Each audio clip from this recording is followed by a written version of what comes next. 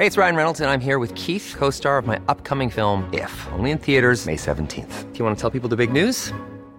All right, I'll do it. Sign up now and you'll get unlimited for $15 a month and 6 months of Paramount Plus Essential Plan on us. MintMobile.com/switch. Upfront payment of $45 equivalent to $15 per month. Unlimited over 40 gigabytes per month. Face lower speeds. Videos at 480p. Active Mint customers by 531.24 get 6 months of Paramount Plus Essential Plan. Auto renews after 6 months. Offer ends May 31st, 2024. Separate Paramount Plus registration required. Terms and conditions apply if rated PG. It's that time of the year.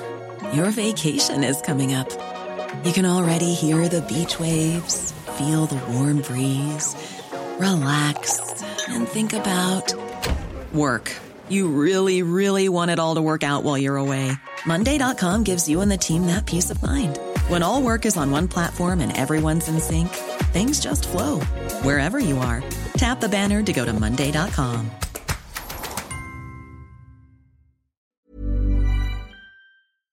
From the Third Coast International Audio Festival and Chicago Public Radio, I'm Gwen Macsai, and this is ReSound. Dedicated to man's imagination, the theater of the mind. The mind is what the brain does. ReSound is a remix of music, documentaries, found sound, sound bites, and audio oddities that we find while searching the world over. The internet, the airwaves, basements and attics, wherever there are sound files, CDs, tapes, MP3s, 8-tracks, or LPs. Then we repackage it and replay it on ReSound. You are using only a fraction of your true brain potential. The human body is so complex, so efficient, and so delicately balanced that it's just an incredible marvel. Your heart will beat 3 billion times in your lifetime. Your nose can remember 50,000 smells. Your eye can detect 10 million colors. And while each system, circulatory, respiratory, visual, is in and of itself worthy of awe, perhaps there is none more important or complex than the human brain. To be your best self, you must have a brain that works at its best. Poets may deem the heart as the symbolic center of human emotion, but we know better. Today on ReSound, it's all about the brain. The brain is the greatest machine on earth. Something in your brain has to say to your heart, beat, beat, beat. With great complexity comes a great possibility that things can go wrong. Kay Redfield Jamison is a psychiatrist who suffers from one of the diseases she treats, bipolar disorder. She's written extensively about the disease and its possible links to creativity. In our first story, Dira Sujan of Radio Netherlands talks to people who suffer from bipolar disorder about the paradox of living with debilitating depression on the one hand and periods of intense euphoria and whirlwinds of creative productivity on the other. It's called Touched by Fire.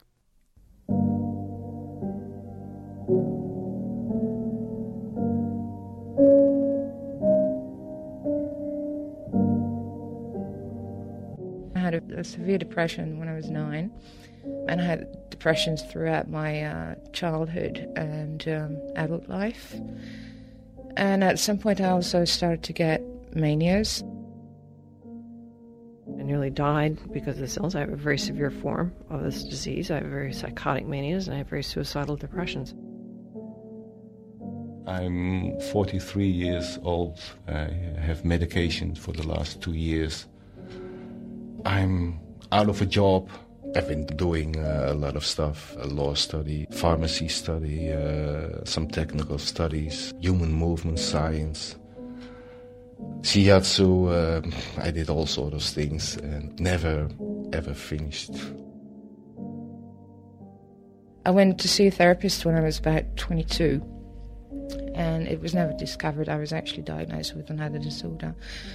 Until at some point I read Jameson's book, The Unquiet Mind, and recognized so many things that I thought, my God, this is what I have. It's nothing to do with my childhood or, inner conflict or whatever. It's just something going wrong in my brain. It's just an illness.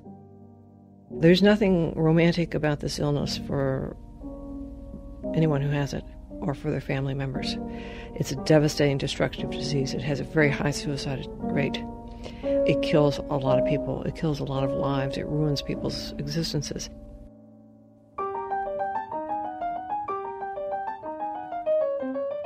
3 months, I just work like hell, and then you get a big depression, and when I come out of it, everything is gone. I have to start over again, and it lost its glory. It's gone. So I went to my therapist and I said, well, I read this book, and I think this is what I have. I think this is what the problem is. He accused me of acting out and would not believe me, and would not talk about the subject. It was cerebral. I had to become psychotic before I was actually believed, and then he dumped me. The average untreated mania will last about 1 to 3 months. The average untreated bipolar depression, depressive episode, will last about 9 months at least. So these are very long periods of being ill, particularly with depression. And then most people have periods of being normal. As the illness progresses, if people don't get treated, now this is a very treatable illness, and that's the most important thing to say about it. It's very treatable. But if it is not treated, it will over time have a tendency to get worse, become more severe, and occur more rapidly and more often. I had a paranoid psychosis.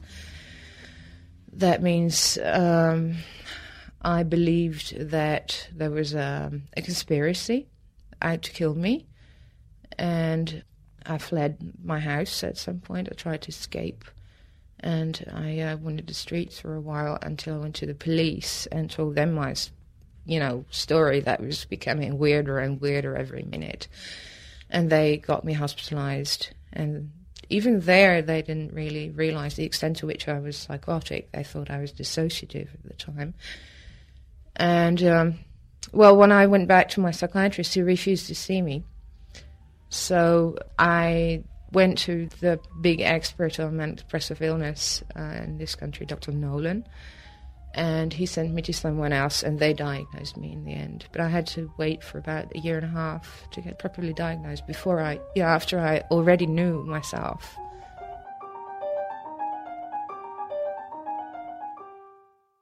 Manic depression is a very genetic illness. It runs very strongly in families, as does suicide and mania and depression. It's also the sensitive and the gifted that often get afflicted by this kind of illness.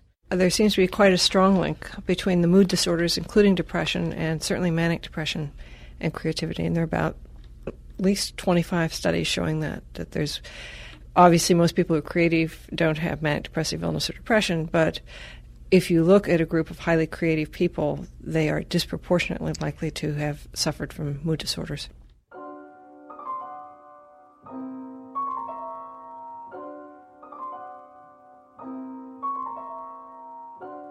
Alfred, Lord Tennyson, poet, depressive. 5 uncles and 2 brothers, insane. 2 aunts with recurrent depression. Father, manic depressive. 2 brothers and 2 sisters, depressive. Robert Schumann, composer, manic depressive. Father, manic depressive. Mother, depressive. Sister and cousin, morphine addict. Son, psychotic. William James, philosopher and psychologist, depressive. Brother, Henry James, novelist, depressive. Father and sister, depressive. Brother, manic depressive. Virginia Woolf, writer, manic depressive, dies by suicide. Grandfather, aunt, sister, brother, depressive. Ernest Hemingway, writer, manic depressive, dies by suicide. Father, aunt, uncle, died by suicide. Vincent van Gogh, painter, manic depressive, dies by suicide. Brother and sister psychotic, brother dies by suicide.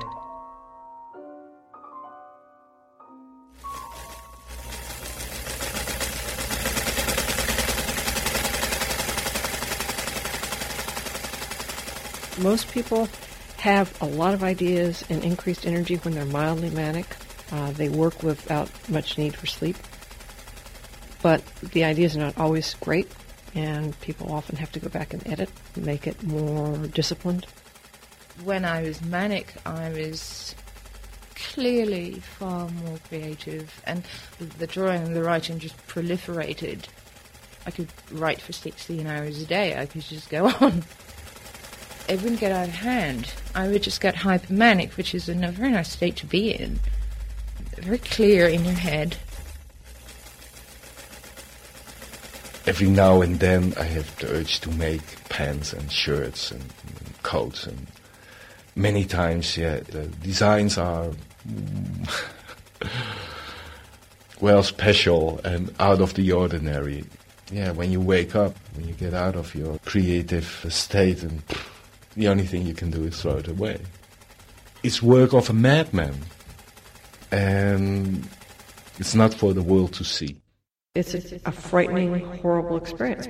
It's a frightening, horrible experience. If I wanted a mania, I used to do that in my studies. If I wanted a mania, I would just not sleep for a few days. And that can actually bring on mania. And I would do that when I had exams. And I would get manic and I could do my exams. And after that, of course, I would sort of, crash. I would get extremely depressed for months. 3 or 4 weeks of hypomania would be followed by 2 or 3 months of depression, and that's a very high price to pay. Certainly if you could bottle that experience of high mood, high intensity, limitless energy, great joy and joie de vivre and passion for life, of course people would sign up for it in a heartbeat. But it doesn't work that way. Mania is as awful a situation and experience as you'll ever have. I mean, people, when they are most manic, tend to be more depressed than when they're most depressed. Most people who are manic become psychotic. They're delusional, hallucinate. And it's a frightening, horrible experience. But on the way up, is it intoxicating? Absolutely. Do people get addicted to it? In a true biologic sense, I think they do. It's very hard to convince patients who have very wonderful recollections of the early stages of mania to focus on the later stages of mania. They tend to focus on the earlier ones, and particularly when they're younger and haven't been hospitalized a lot.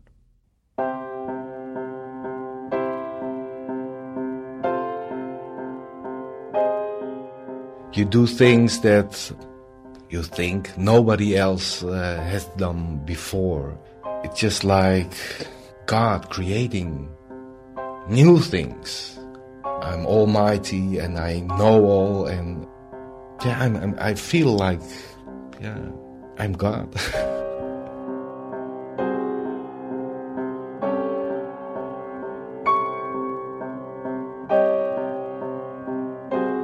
Mania is ultimately an extremely destructive state. It's violent. At least 50% of manic episodes are characterized by at least one act of physical violence. They're disruptive to relationships. People end up being fired from their jobs, losing their jobs, losing their relationships, losing everything that means something to them.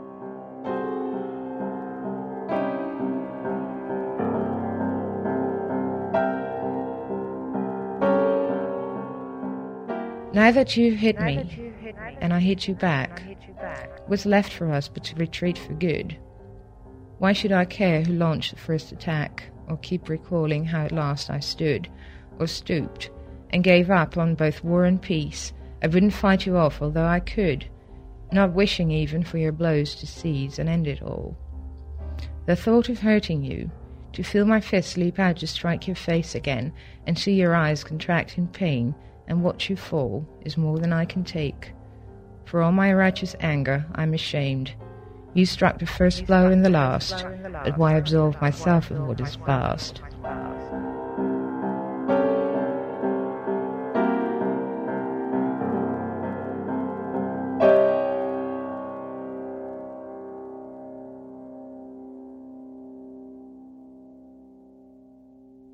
Depression, whether you want that perspective on life or not, and I don't know anybody who would willingly sign up for the perspective that depression brings. You are forced to look death in the face, and mortality and morbidity and the awfulness of certain aspects of life, and how finite existence is, and how much suffering there is in the world. And certainly that in its own way will prompt a certain amount of thinking, obviously, and expression. It's just like an empty street, a very long empty street, narrow, and it's very cloudy, and there's no end to it. If you don't have it, you don't know what it is. And it's very difficult because you're live in another world sometimes because you're depressed. It's hard to make contact with people. It's like a continuous, very empty pain. And it goes on 24 hours a day. There's no escape. In that kind of situation, you begin to think of death as an outlet, as an escape from the suffering. The most common time to get manic is in the summer months or the early fall. Like depression, there's a much stronger seasonal component in the wintertime, with peak hospitalization rates being around either equinox, the vernal equinox, and the autumnal equinox. And in suicide, there's an extremely seasonal pattern. Late April, May, early June, far and away the most common time for suicide. Most people think of December and February, winter months, as being associated with suicide. But in fact, if you go back to the 15th century in England, there are good statistics on suicide, and those statistics have been common at the same pattern for centuries of, again, a pronounced increase in suicides in late spring. And there are a lot of reasons for this. One is that there are a lot of changes in the brain chemistry with seasonal patterns, changes in serotonin levels and thyroid functioning and so forth. But also, we know that people are often beginning to get over their depressions in late March, April. And a very high-risk time for suicide is when people are beginning to recover from severe depression. Because often when people are extremely depressed, they don't have the energy and the will to kill themselves.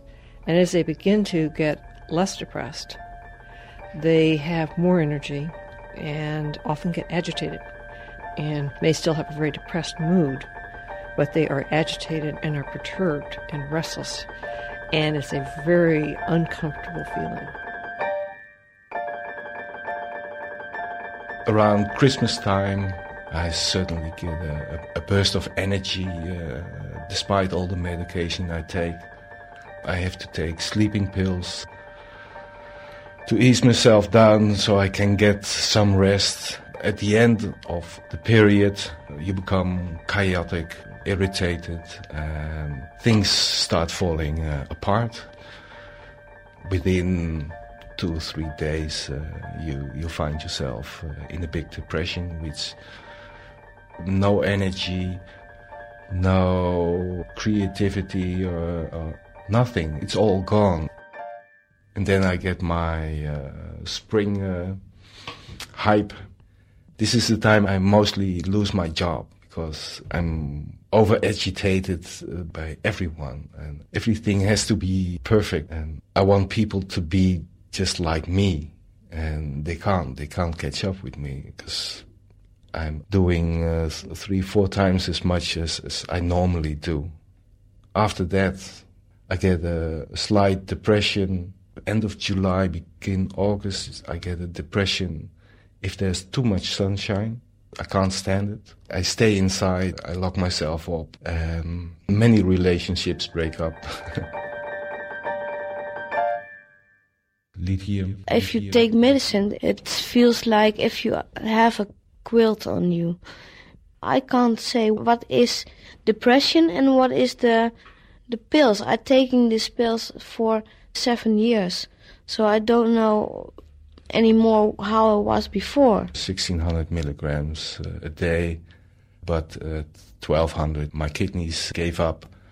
I got very ill, had to change medication. When I was first medicated, people were kept at very high doses, and I had very bad mania, and it was really the only way that I could be effectively treated. So it was a choice between my life, dying by suicide, being in the back wards of hospital, or taking medication. And I eventually, after much protesting and squealing, opted for medicine.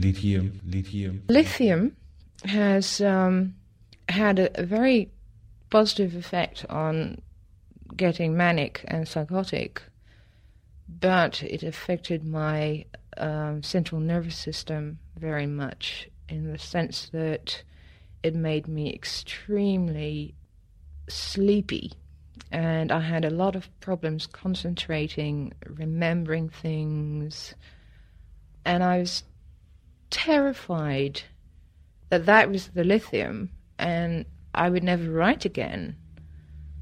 And about a year ago, it just began again. The lithium, it makes you tired, and your feelings are more stable if you take it, because it's not so intense if you live with lithium. It's a muffled life. Carbamazepine.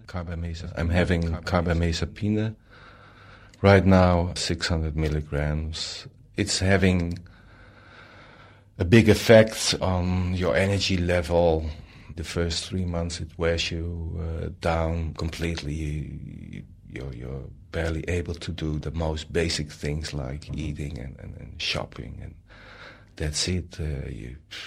I'm not stopping with lithium because I need it, I know, because I saw a lot of people who stopped and fall down again in depression. There's no energy left for anything else, and I had to cut drinking because it's too heavy on the liver.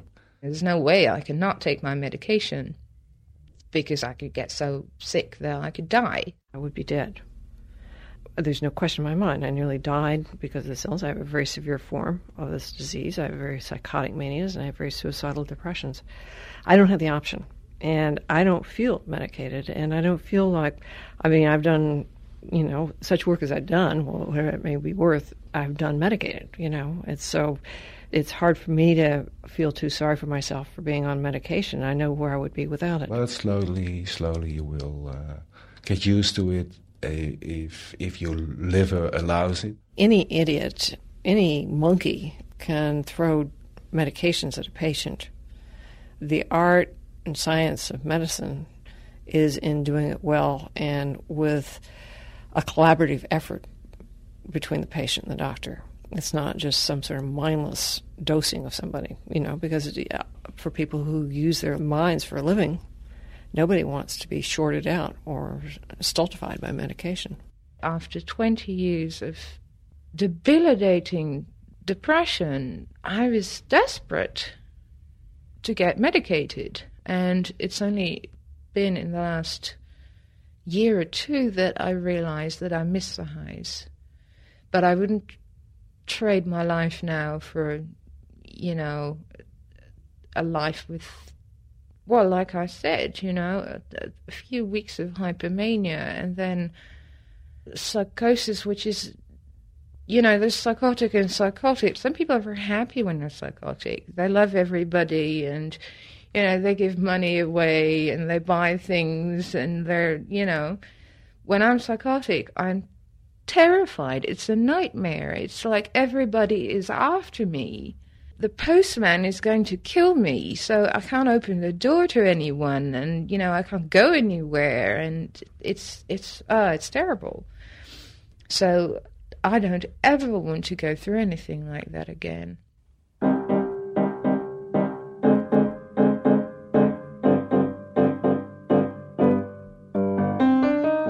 I greatly miss the creative moments after I took the medication. I tried to get some of it back, and now I'm talking drugs. So I use marijuana every day, never skip a day. I need something more, something that really can lift you up to a higher state. And I'm talking MDMA, better known as ecstasy. The problem is the doses I take is about double what normal people take, and it's very bad for your memory and God knows what. It doesn't last as long. Ecstasy is just for 6 hours. A hypomanic state can last for 3 weeks. But it's the only thing that gives me an idea of what it could have been if I was in a hypomaniac state.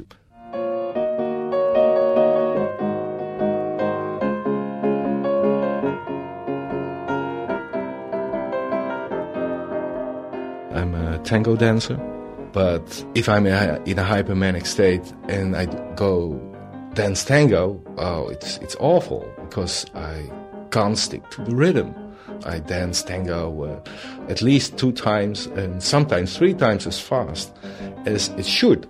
It's designed for elderly people and not for some speed junkie, and that's what I really am when I'm in a hypomanic state.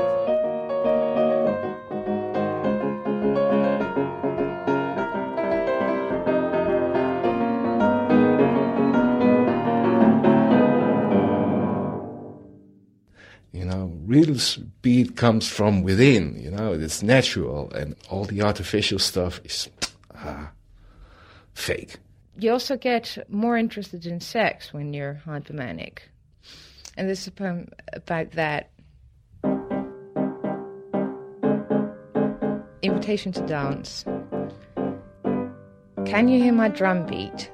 This noise, my lover, is desire calling near. Devoid of words, but speech at heart. Doesn't it speak to you? No mother tongue, say yours or mine, can strike its dire key. At times it must be heard. Too random is the pulse and sway, my pendulum of lust. Sound is motion, darling, and I move faster as I lie and wait for you to hear my fever pound. Do get into my randy groove before the close and get me laid. Most artists and writers don't suffer from depression or manic depression, so clearly suffering is not a requirement for arts any more than it is for high achievement or imagination in any other field. Does it help? Has it been written about by artist after artist after artist, writer after writer? Yes, absolutely. I mean, people very often, those people who are imaginative to begin with and creative to begin with, can get to the other side of depression and use that experience, the intensity of it, the suffering of it, and do something with it once they're over it. I don't think suffering in its own right it doesn't create creativity. I mean, you have to be creative to begin with. But people who are creative certainly can turn their minds to using their experiences. And often, as Anthony Storr, the great English writer and psychiatrists would say, heal themselves, trying to heal themselves through their writing or their painting or their sculpting. There's definitely a taboo on mental illness. Most people I know who have manic depressive illness don't tell their employers. I've lost friends, people who just could not accept that I was still worthwhile as a person even though I was sick. People have kept me away from their children because I would be dangerous to children. Stuff like that still goes on every day, and it's very, very painful to me that in this country you can't discriminate on the grounds of sexuality, religion, race, whatever, but people are still getting, on a large scale, getting discriminated on the grounds of mental illness. And I think that's an outrage. It's an outrage. It may be that only a small percentage of people who have manic depression are actively involved in moving society forward, but they do it disproportionately.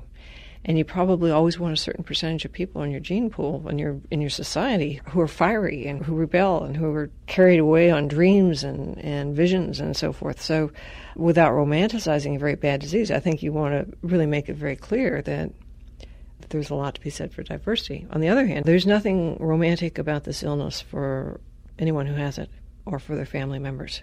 It's a devastating, destructive disease. It has a very high suicide rate.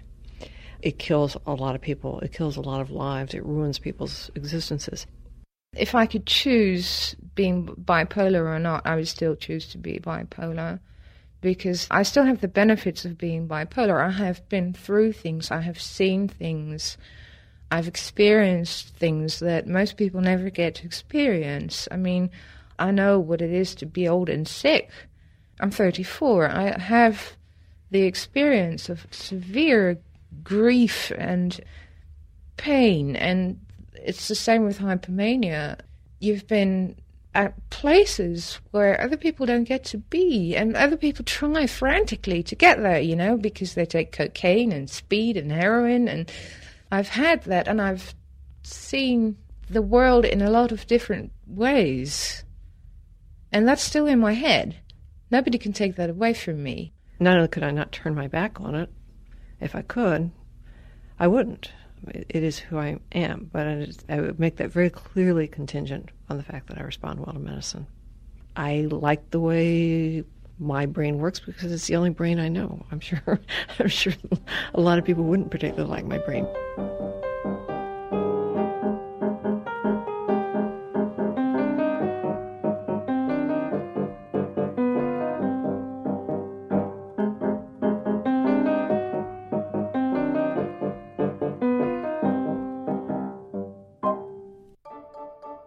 Touched by Fire was produced by Dira Sujan for Radio Netherlands. The music was composed by Renee Klauving. You're listening to Resound from the Third Coast Festival and Chicago Public Radio. I'm Gwen Macsai. Let us know what's going on in your brain. Send us an email. Comments, questions, rants, raves, all go to Resound at thirdcoastfestival.org.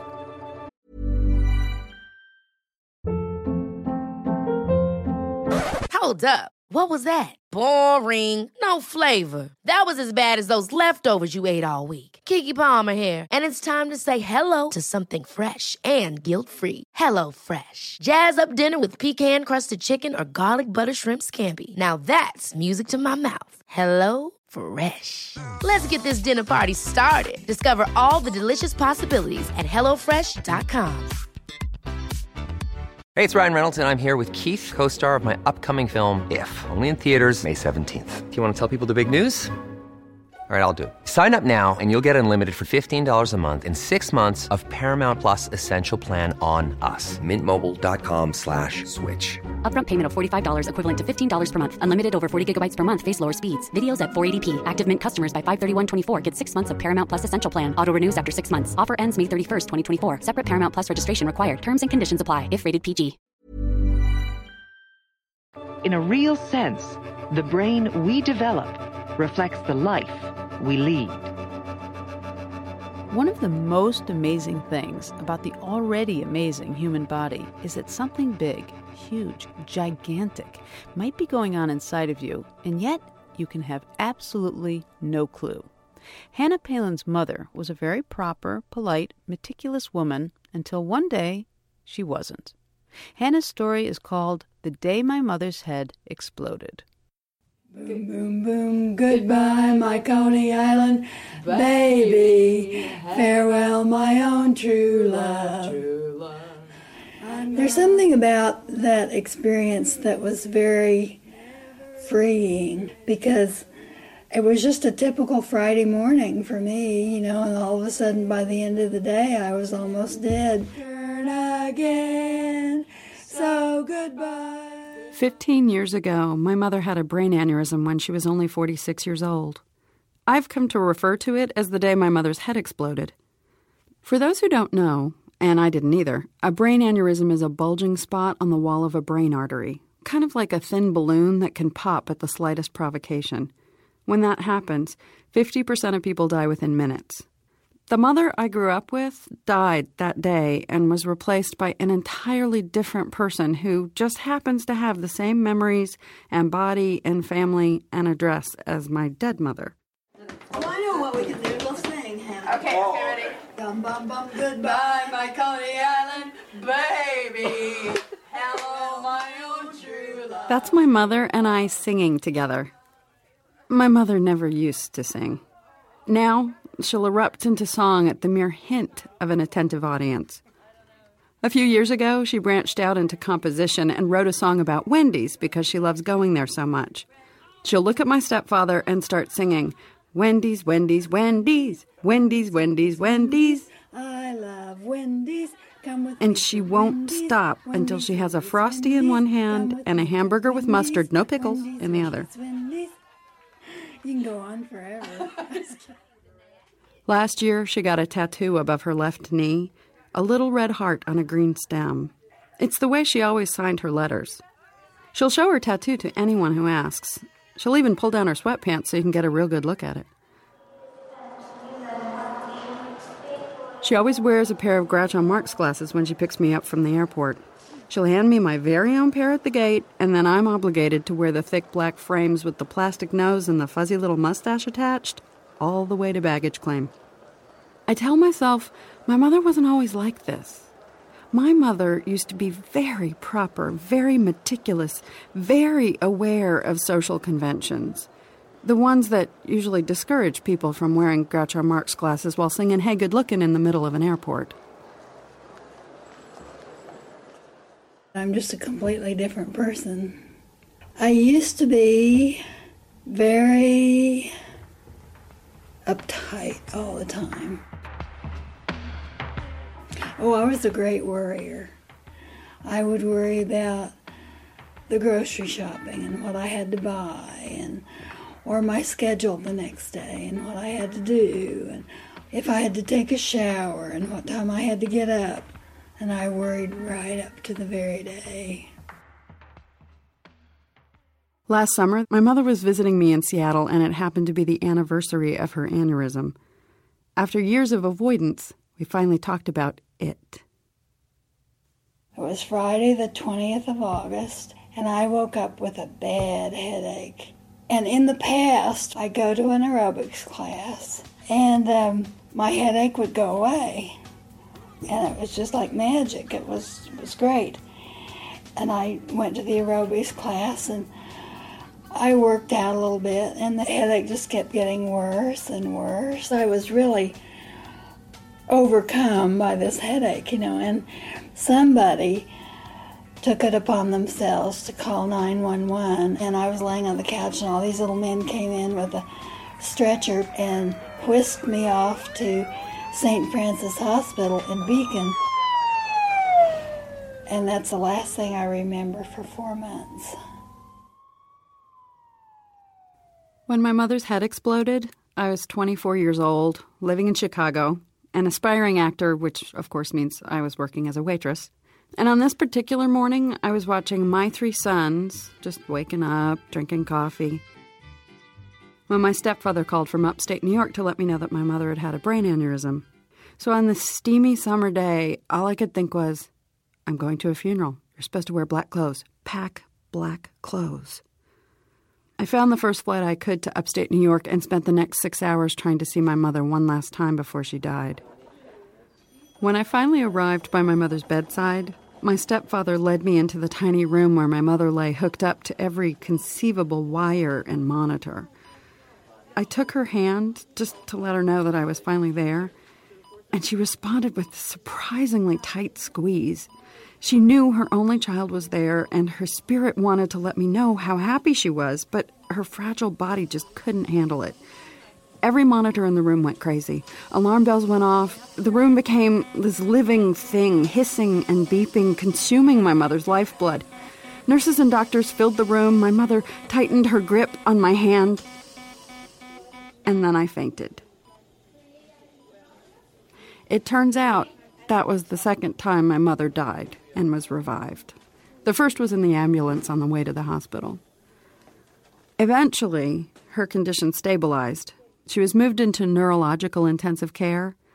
It was this large room staffed by 2 nurses working with 3 other patients who came and went with regularity: stroke victims, head injuries, cerebral hemorrhages, while my mother stayed put until they could finally operate to repair her aneurysm sometime in October. I woke up for very selective parts of it, Once I remember everybody being in a real fuss about it snowed on October 4th, and they called it snow leaf. I remember looking up out of the windows, and I could see red leaves on the trees and good-sized snow. There were huge periods of time when we didn't know what you were doing. Mm. You were just up there. I was looking at the leaves. A parade of people came to visit. While she was in neuro-intensive care, we could only see her for 15 minutes every 3 hours. We spent a lot of time in the cafeteria, eating sinfully good French fries and drinking really bad coffee. I was in a new age phase at this point in my life, so I insisted on putting healing crystals under her pillow and playing tapes of ocean waves and massaging her feet to make sure the chi was flowing. I'd sit outside in the sunshine and meditate, trying to reach my mother on the astral plane, but the only message I ever received was that she was still deciding whether to stay or go. In early November, my mother had been moved into a regular hospital room, and she was able to sit up and talk a little bit and was conscious, although not exactly coherent. One day, I couldn't help but ask my mother where she thought her spirit had gone while the rest of her lay unconscious at the Westchester Medical Center. She told me she'd been in Vietnam. Well, I remember that I was a little old man in Vietnam, and I grew vegetables. It had something to do with reincarnation, I think.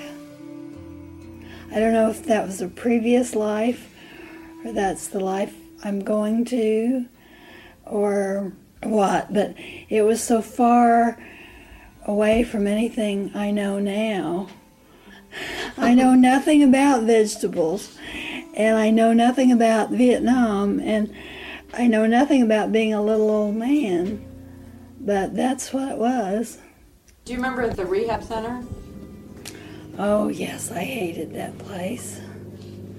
Just hated it. The nurses were real brusque and rude. I mean, the physical therapy staff were mean. I'd get in my wheelchair, I'd come to the door of my room, and I'd look down the hall, and I couldn't remember which way to go. And I'd have to go all the way around looking for the room where the food was. And then once I got to the food, it was all just terrible. Have you ever had a piece of steak that's been mushed up in the blender so that it's just mushy and runny? Oh. I remember the rehab hospital, too.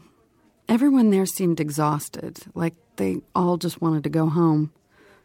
I used to hang out in the smoking lounge with stroke victims who just couldn't kick the habit, with orderlies on break, and in particular, one woman who'd been in a house fire with burns over 85% of her body. It made me just want to go home, too. And one day, I was sitting in my wheelchair, and a young man who was obviously a doctor walked by, and he said, "You don't know who I am, do you? You don't remember me?" And I looked at him and didn't have any idea who he was, and I said, "No." And he's the fellow who did my surgery. It was a funny kind of sensation to meet this person that, you know, had done such intimate surgery on me that I had no idea who he was.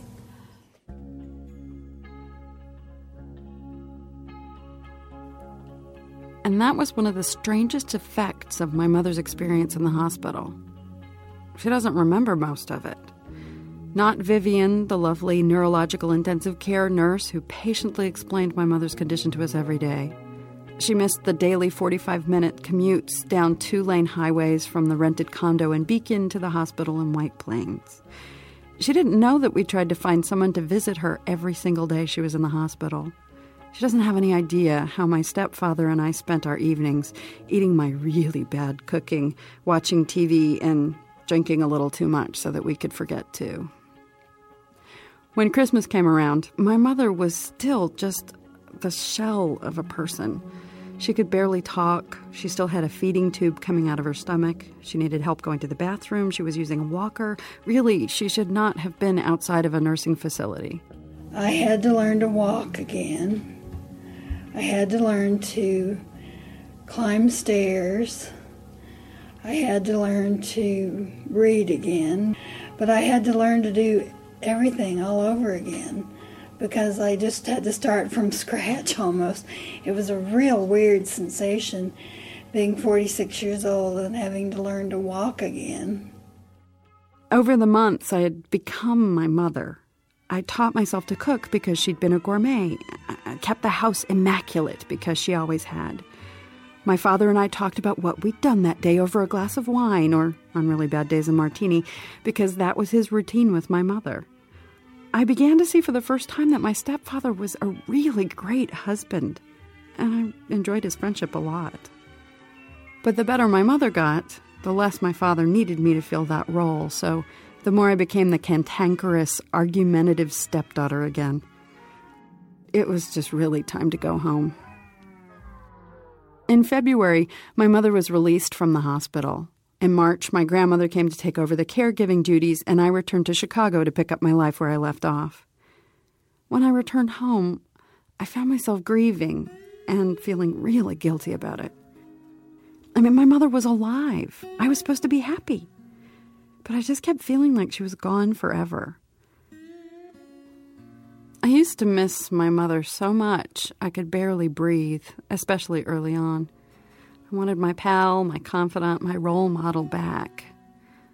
I tried to connect with the woman who'd taken her place, but it was just so hard.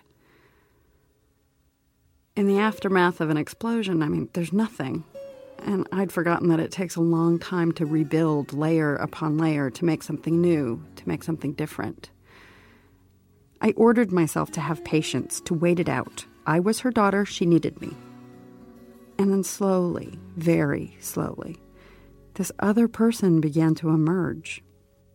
I used to be very perfectionist-oriented.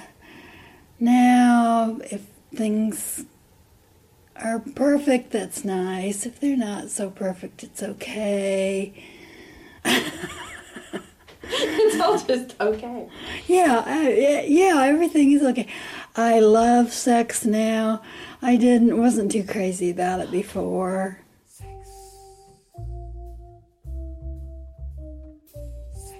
I don't know what the difference is, but I'm just more open to that kind of thing now.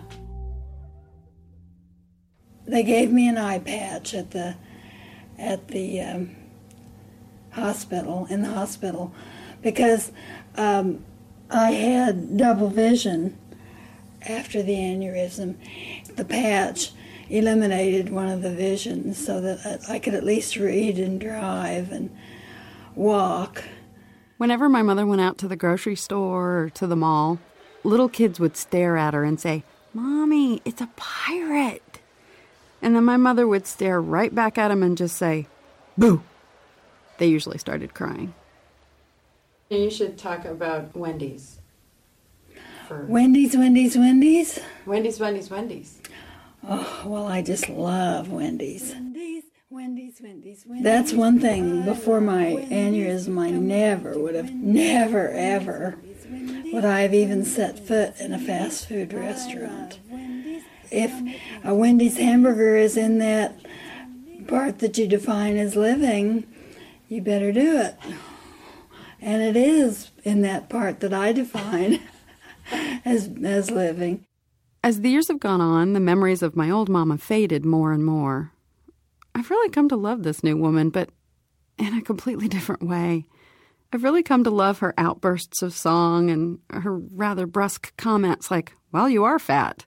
You also like to sing now. Oh, yes, I love to sing. I don't remember you singing before. No. After the accident, I could barely talk.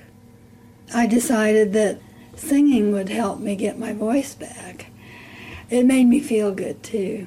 Somebody said, "I'm so impressed that you know all the words to Goodbye My Coney Island Baby." And I never thought about it, but it is kind of an obscure song to know all the words to. It's completely weird when you think about it. Yeah. It's really strange. Yeah. I don't know. For me, it's it's fun, but it also can be really embarrassing. To stand up in front of a group of family and friends and start singing Goodbye My Coney Island Baby. It's like... In front of family? Yeah. I don't know. I mean... Well, how do you think I felt at the Mayfield School, standing up on the stage singing Goodbye My Coney Island Baby all by myself, when singing both parts is really a bitch? Did I leave you standing up there? Where was I? Was I being embarrassed? I don't know. I sang with you. No, you didn't. Uh-huh. Did you? Well, you came in late then. You know, You spend most of your life developing a persona that makes you feel all warm and fuzzy. The right clothes, attitude, outlook. And while it can be comfortable and secure, it can also become a prison. When my mother's head exploded, she had a chance to start all over again. The slate was wiped clean. And for me, too, really. In those months, I became acutely aware of what was real, what was important. Sitting at the hospital by my mother's bedside? Important. Getting an audition for a telephone commercial? Pointless. My mother's illness was one of those moments when time stops.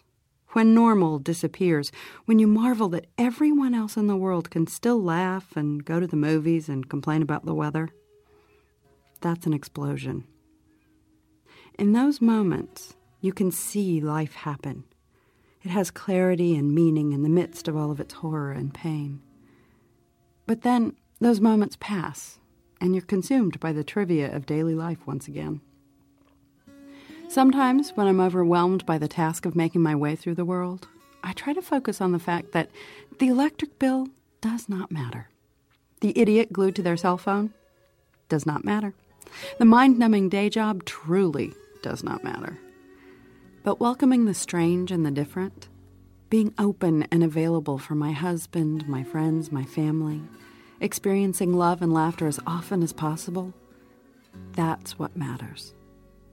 Because it can all be taken away in one brilliant flash.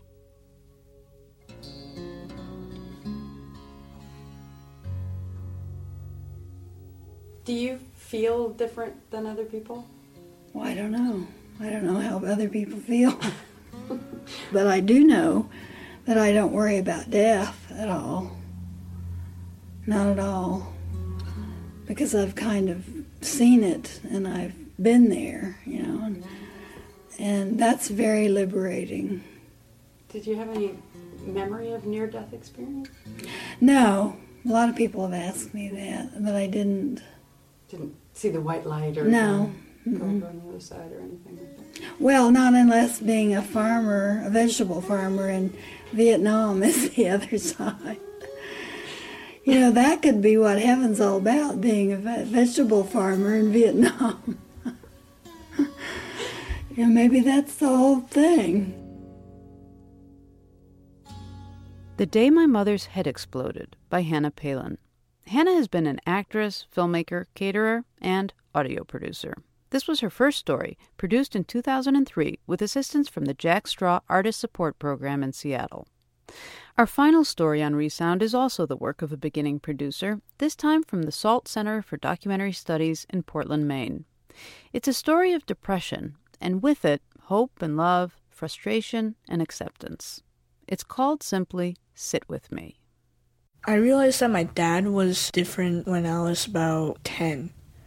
I think one of my friends said something. It wasn't an offense towards my dad or anything, but they said something, that had the depressed word, and at that time, I remember I'm pretty sure I was doing like a book project where I had to look up these words, and as he said it, I really wondered what that word meant. By looking it up in the dictionary, I finally realized that it was to be like sad all the time. Then, it finally all connected together, seeing my dad like that and stuff.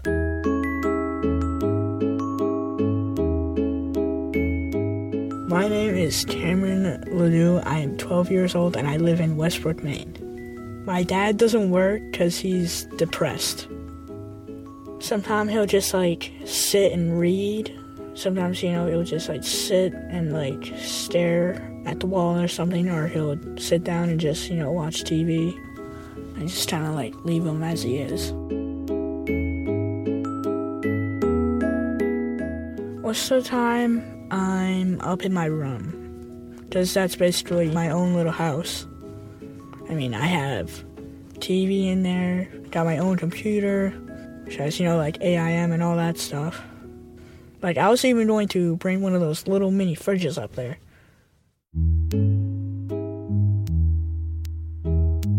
Me and my girlfriend wanted to go to the movies, and my mom wasn't home, neither was my sister, so it's just me and my dad. And we needed a ride, and she was wondering if my dad could give us a ride. But of course, he was sleeping. So, of course, we negotiated to have her mom bring us there and back. On the way there, she was just wondering why my dad couldn't give us a ride. I just told her that my dad had a night job and just slept through the day. Felt kind of mad at myself for not saying the truth about, how my dad is depressed. I deal with my dad's depression by sort of ignoring it. So that's why I wanted to sit down and talk to him about it.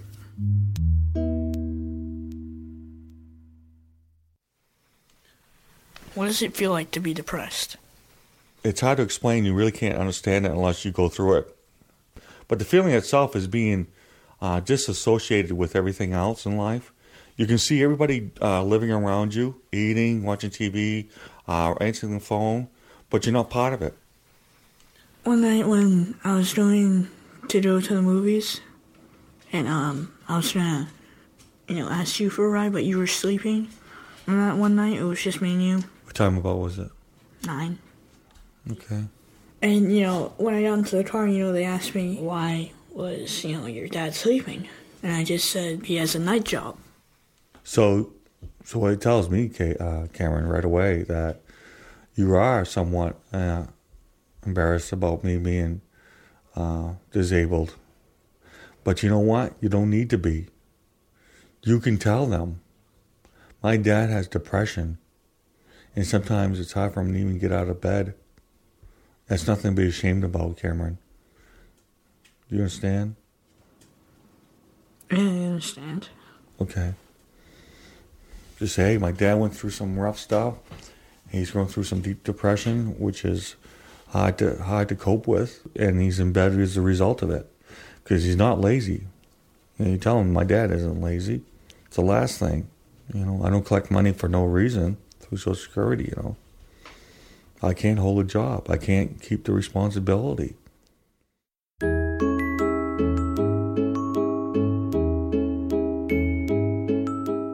My dad's face has about 6 kind of little scabs, on his left and right cheeks. I think there's 1 on his chin. And he's just, been addicted to picking them. I'll be like, hey Dad, stop. He'll just, keep on doing whatever he's doing, while picking. So I can't tell you how many times I've been with my dad, and all of a sudden I'll hear, oh, Cameron, go get me a napkin. I'll look over and right here's bleeding. I think, he's picking again? Some people have asked him oh, did it hurt? Or did he win? Or stuff like that. That's what bothers me. When people just all of a sudden think, oh, something must have happened. No, nothing happened.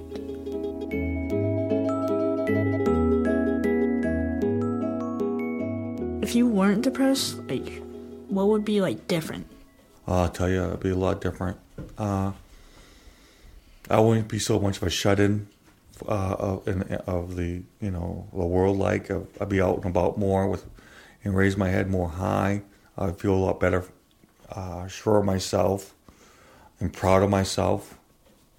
It hurts me to think that I'm not doing everything a dad can do for my kids. Going out and doing things, looking clean and shaven, or go to your school and looking like I do sometimes. I feel bad for my dad because he doesn't really have anything good coming out of his life. You know what I mean? His life is getting nowhere. It's not, it's not like he's gonna get a promotion or, some great things gonna happen to him. Dad, when you do get depressed days like this, what should I do to help you? Believe it or not, the most you can do for me and is just to sit near me or hold my hand. Just sit with me and keep me company. But Cameron, listen, I love you with all my heart, my son. And I'm sorry for all the shortcomings of me being a dad because of my illness and not my illness, you know. I'm a human being, but I want you to know I love you with all my heart. Whatever I can do, I'm going to do for you. I love you, Cameron. Love you too, Dad. Sit With Me was produced by Mike Bernstein for the SALT Center for Documentary Studies in Portland, Maine. Resound is a production of Chicago Public Radio and the Third Coast International Audio Festival. I'm Gwen Macsai. The program is produced by Delaney Hall and curated by Johanna Zorn and Julie Shapiro of the Third Coast Festival. Our production intern is Katie Mingle, and our festival intern is Ben Winter. You can hear today's program at thirdcoastfestival.org, where you can also hear dozens of outstanding documentaries from all around the world and subscribe to our podcast. Lead support for the Third Coast Festival is provided by the Richard H. Driehaus Foundation, with additional funding from the National Endowment for the Arts, American Airlines, and Chicago's Navy Pier. Music for Resound is provided by Reckless Records in Chicago. Resound returns next week with more radio that you can't hear anywhere else unless you live everywhere else. Even when we're on a budget, we still deserve nice things. Quince is a place to scoop up stunning high-end goods for 50 to 80% less than similar brands. They have buttery soft cashmere sweaters starting at $50, luxurious Italian leather bags, and so much more. Plus, Quince only works with factories that use safe, ethical, and responsible manufacturing. Get the high-end goods you'll love without the high price tag with Quince. Go to quince.com/style for free shipping and 365-day returns.